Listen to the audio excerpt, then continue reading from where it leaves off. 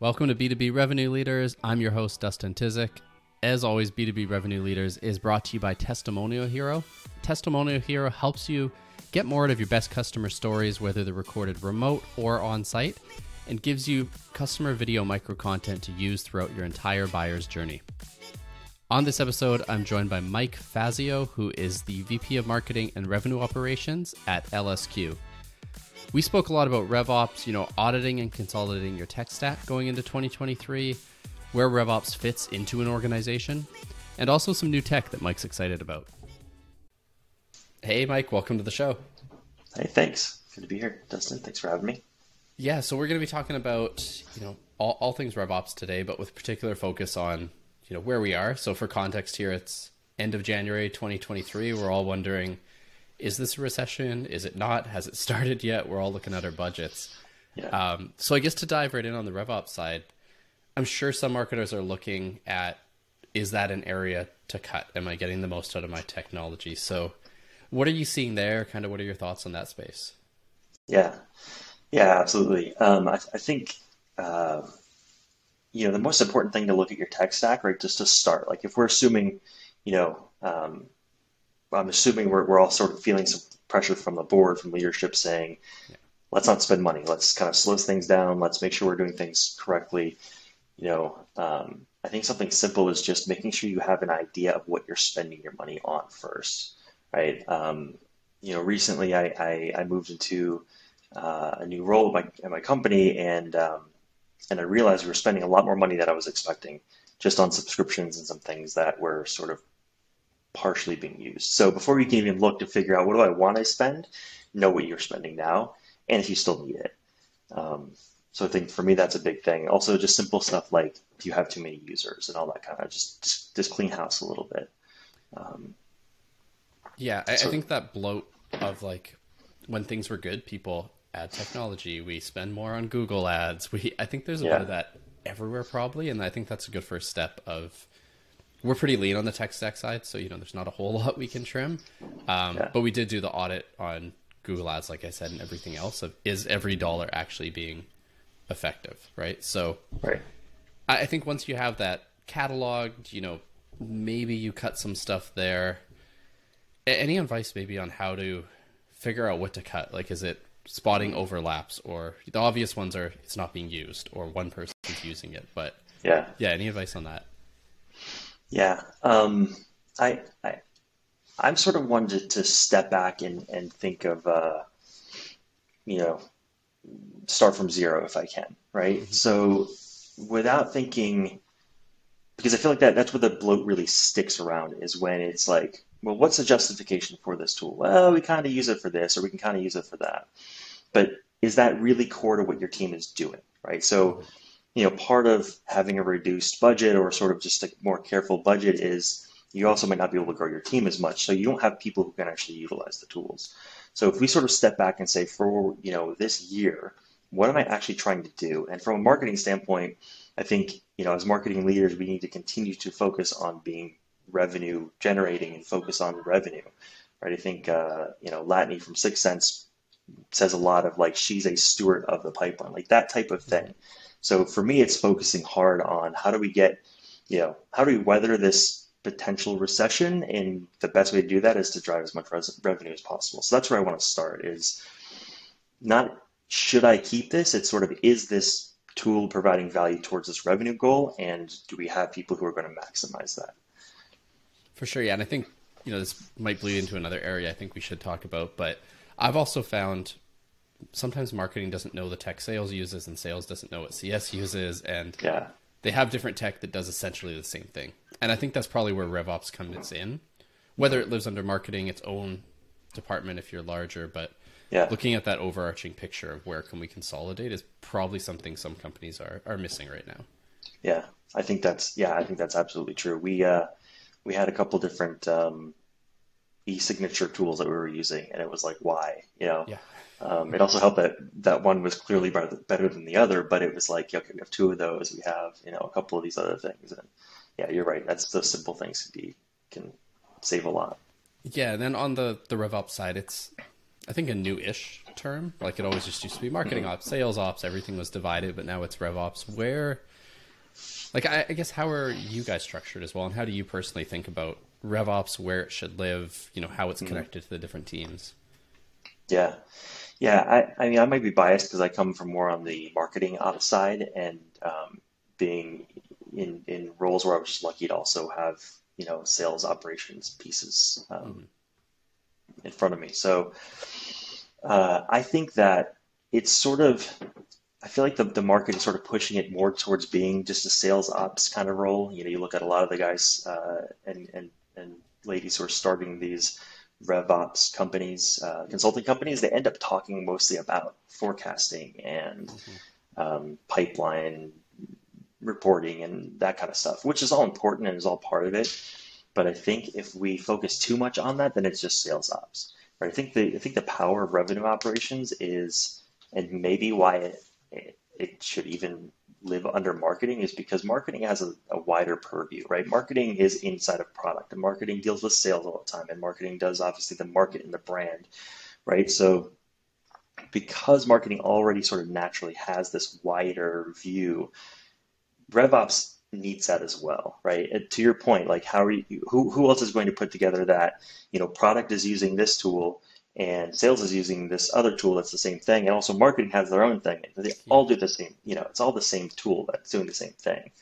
Um, so it's sort of just a way to break down some of those barriers, and I feel like that's where it needs to be. In a bigger company, I could see it trying to live, maybe on its own. I don't know that you can necessarily have a chief revenue operations officer at this point, or that you need it, Hmm. but at least like a VP level to just kind of say, all right, enough's enough. Let's keep our stuff together, get some more efficiency out of operations. Um, For sure. yeah. Yeah. I think there's also like a growing pains thing where someone, depending on the need of the company at the time, either starts with a marketing ops or a sales ops person out of Hmm. necessity because Yeah. there's probably unicorns out there who can do it all and tie all the systems together, but good luck finding Yeah. that person. Yeah. And then it's, working backwards from there and filling in the skill set and all that. And one of the points you made there that I like is marketing's purview is large, from brand awareness to retaining and renewing customers. They're involved in, or they should be at least, involved in some capacity throughout as Yeah. well, right? Right. And Yeah. do you see any, I kind of hate to use the words trends, but we're looking at 2023 here, and I think marketing's focus has shifted probably more to customers and returning and, getting your net retention above 100. So if new sales fall off, it's not as much of a panic. How do you feel that RevOps as a whole can kind of do a better job helping with that? Yeah. I mean, yeah. I feel like they certainly should if they're not. I think a big part is maybe just thinking about customer retention um, and customer advocacy, sort of, making sure that we're turning customers into brand advocates as well, the same way that you would a pipeline, right? Like Hmm. first measure it and make sure you have a good idea of what is your leaky bucket, right? How many holes do you have and how quickly is stuff leaving, right? Because I feel like once you measure it and you really get a handle on, oh my gosh, this is happening, Hmm. I feel like that is going to be big. I think also just understanding the lifetime value of the customers, because again, that's going to be part of your calculation, right? I know I'm spending this much to get a customer in, it's going to give me this much value, but then how much if I extend that another year or two, right? And then as far as actually going through and helping retain customers, I think we could start using automation better.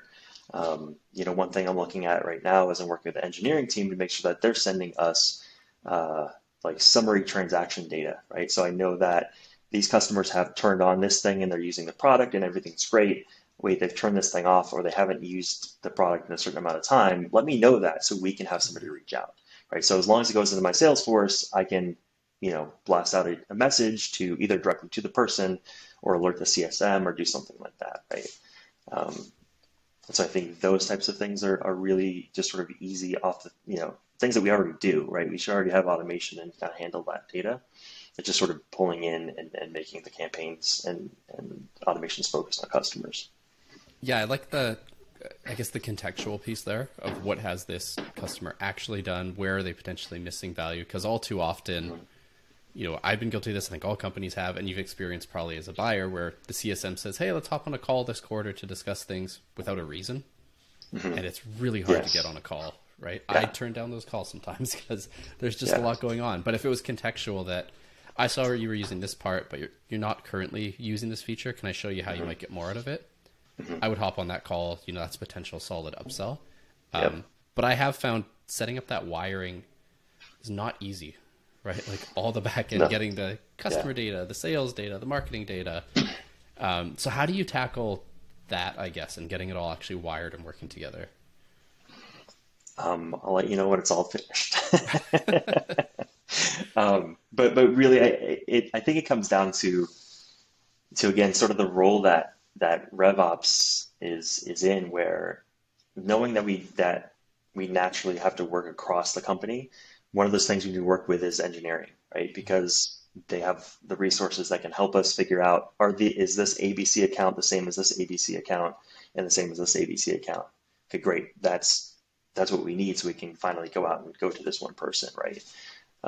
So that's maybe a cop-out answer to say hang on the engineers, but if you can dig in and because what I found is the engineering team typically wants to help the company as much as possible. Like the CTO isn't sitting there, hoping to do nothing, right? He or she wants to make sure that they're impacting revenue also, and one of those ways is making sure that your go-to-market team has the data that they need to automate things and to make smart touches on the customer. Yeah, I think that's a good point. Like I love Zapier, Tray.io. There's only so much you can, I use them daily, right? But there's only so much I can do. And I will lean on someone who actually knows, even a simple Python code that can make my life easier and get things syncing, right? Where for me, it would take God knows how long, weeks to get that done. So I think that's good advice there for sure. And then, looking forward into this year coming up, we both mentioned budget. I think pretty much every marketer is at least looking and considering scenarios. What else are you, what's kind of top of mind right now aside from that in 2023? Aside from budget? Yeah. I think, I think for me, it's looking at some of the fundamentals. I mean, I'm sort of in building mode for my team, which has sort of put me back into an interesting place where we're trying to carve out, what does marketing look like for my company, right? We all kind of have our, have the high level. We know the different spots, different parts, but really bringing that into context of your company is sort of an interesting question. So what that means for me right now is a big focus on being specific with the campaigns that we're going to run this quarter, right? Being very focused on outcomes and measurable results from those campaigns. One of the things that I am, I think, frustrated by, which probably most of us marketers are and have been for a long time, is just how easy it is to say that a lot of marketing is hard to measure. And it is. Like, how do you measure brand and whatever? And I'm sure with enough money you can get some sort of measurements. But what I want to make sure is that we say, okay, we're running these 5 campaigns. Here's what we expect to happen, but here's at least how we're going to measure it. And even if right now we need to measure it with an Excel spreadsheet, talk to me 5 years ago and I would have called you crazy, right? Like, why would you use an Excel spreadsheet?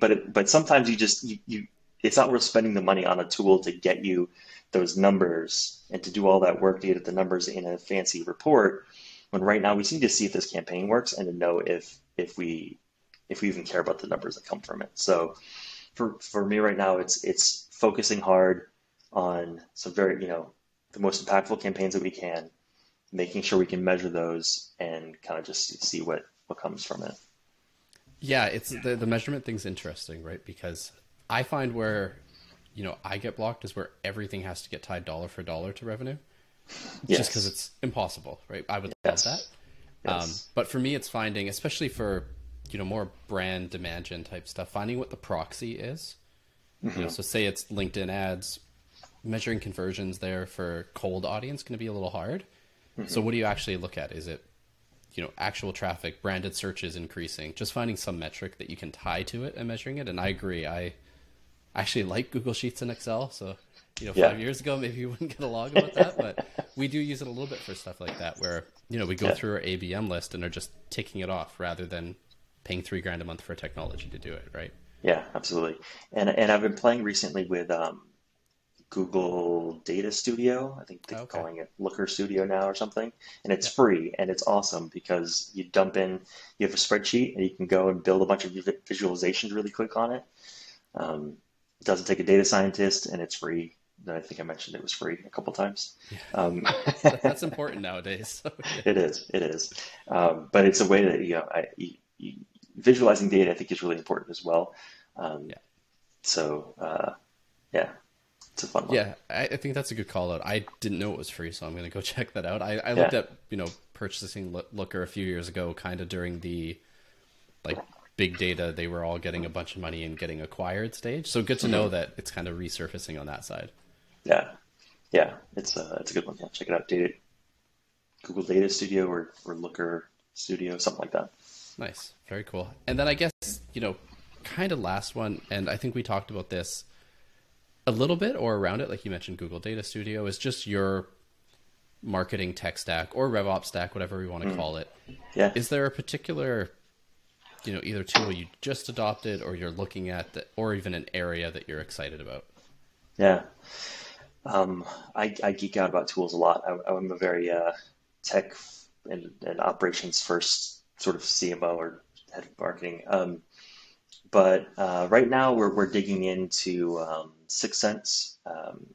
We just set it up a few months ago, and we're still trying to figure out like what does it look like to rely more heavily on that data and see where that takes us. So I'm curious to see where that kind of comes this next year.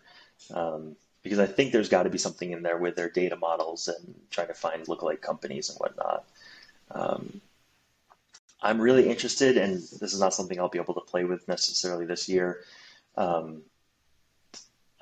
More modeling on marketing metrics, looking at like data models more than just sort of what are the actual like clicks and attribution models and stuff. Like dig a little more in there. I feel like there's some momentum on the data science side of like, deeper marketing models. So I'd be curious to see if those are becoming more accessible to us. It might help answer some of those questions. But yeah, for as far as actually like tools I'm going to use, Sixth Sense is a big one. Continuing to make sure, we use Outreach.io for our SDRs and stuff, and that's a really interesting tool as well. And then I'm really curious to see what I'm able to do once I get some more customer data into Salesforce and maybe automate some messages and sit in Pardot that I can go out and maybe some sequences and stuff in Outreach. So yeah, it should be an interesting year. Yeah, lots going on there. I think the data model side is interesting too, because it used to be, to actually get relevant results, you kind of need to be the Amazons and Googles and, the ridiculous traffic purchase companies. Yeah. But that, and even the different MarTech, like metadata example, it seems to be becoming more accessible for smaller companies. Like it all seems to be trending that way, which I'm excited about because there's stuff I want to try, but I know I can't afford it right now. And exactly. It won't work with our data, right? But yeah. That's exciting. Cool. Yeah. And then, we've talked a lot about 2023. I know you repost on LinkedIn and all that. If people do want to connect, learn more about you, where should they go do that? Yeah, absolutely. You can find me on LinkedIn. I should know my LinkedIn. It's whatever the LinkedIn thing, Mike A. Fazio, because there's lots of Mike Fazios out there. So it's Mike A. Fazio. I'm at LSQ, so you'll see that's there. I think I have a mention of mad scientist in my line. So yeah, ping me there. It's pretty much all the socials that you'll find me on. Awesome. So feel free to connect. Yeah, so we'll include the link there. And Mike, thanks for joining me today. Thanks, Dustin. Thanks again for listening to this episode. My big takeaway here is on the consolidation and utilization side of your tech stack. So as a marketer, you've probably been asked to forecast different scenarios, find ways to cut costs, be more efficient. And one place to potentially start is with your tech stack and just figuring out what you're paying for, who has access, what the redundancies are, and saving some budget there rather than cutting from channels that are actually driving demand and new business or retention. So that's my key takeaway. Thanks again for listening. As always, we will be back every single Tuesday with a new episode.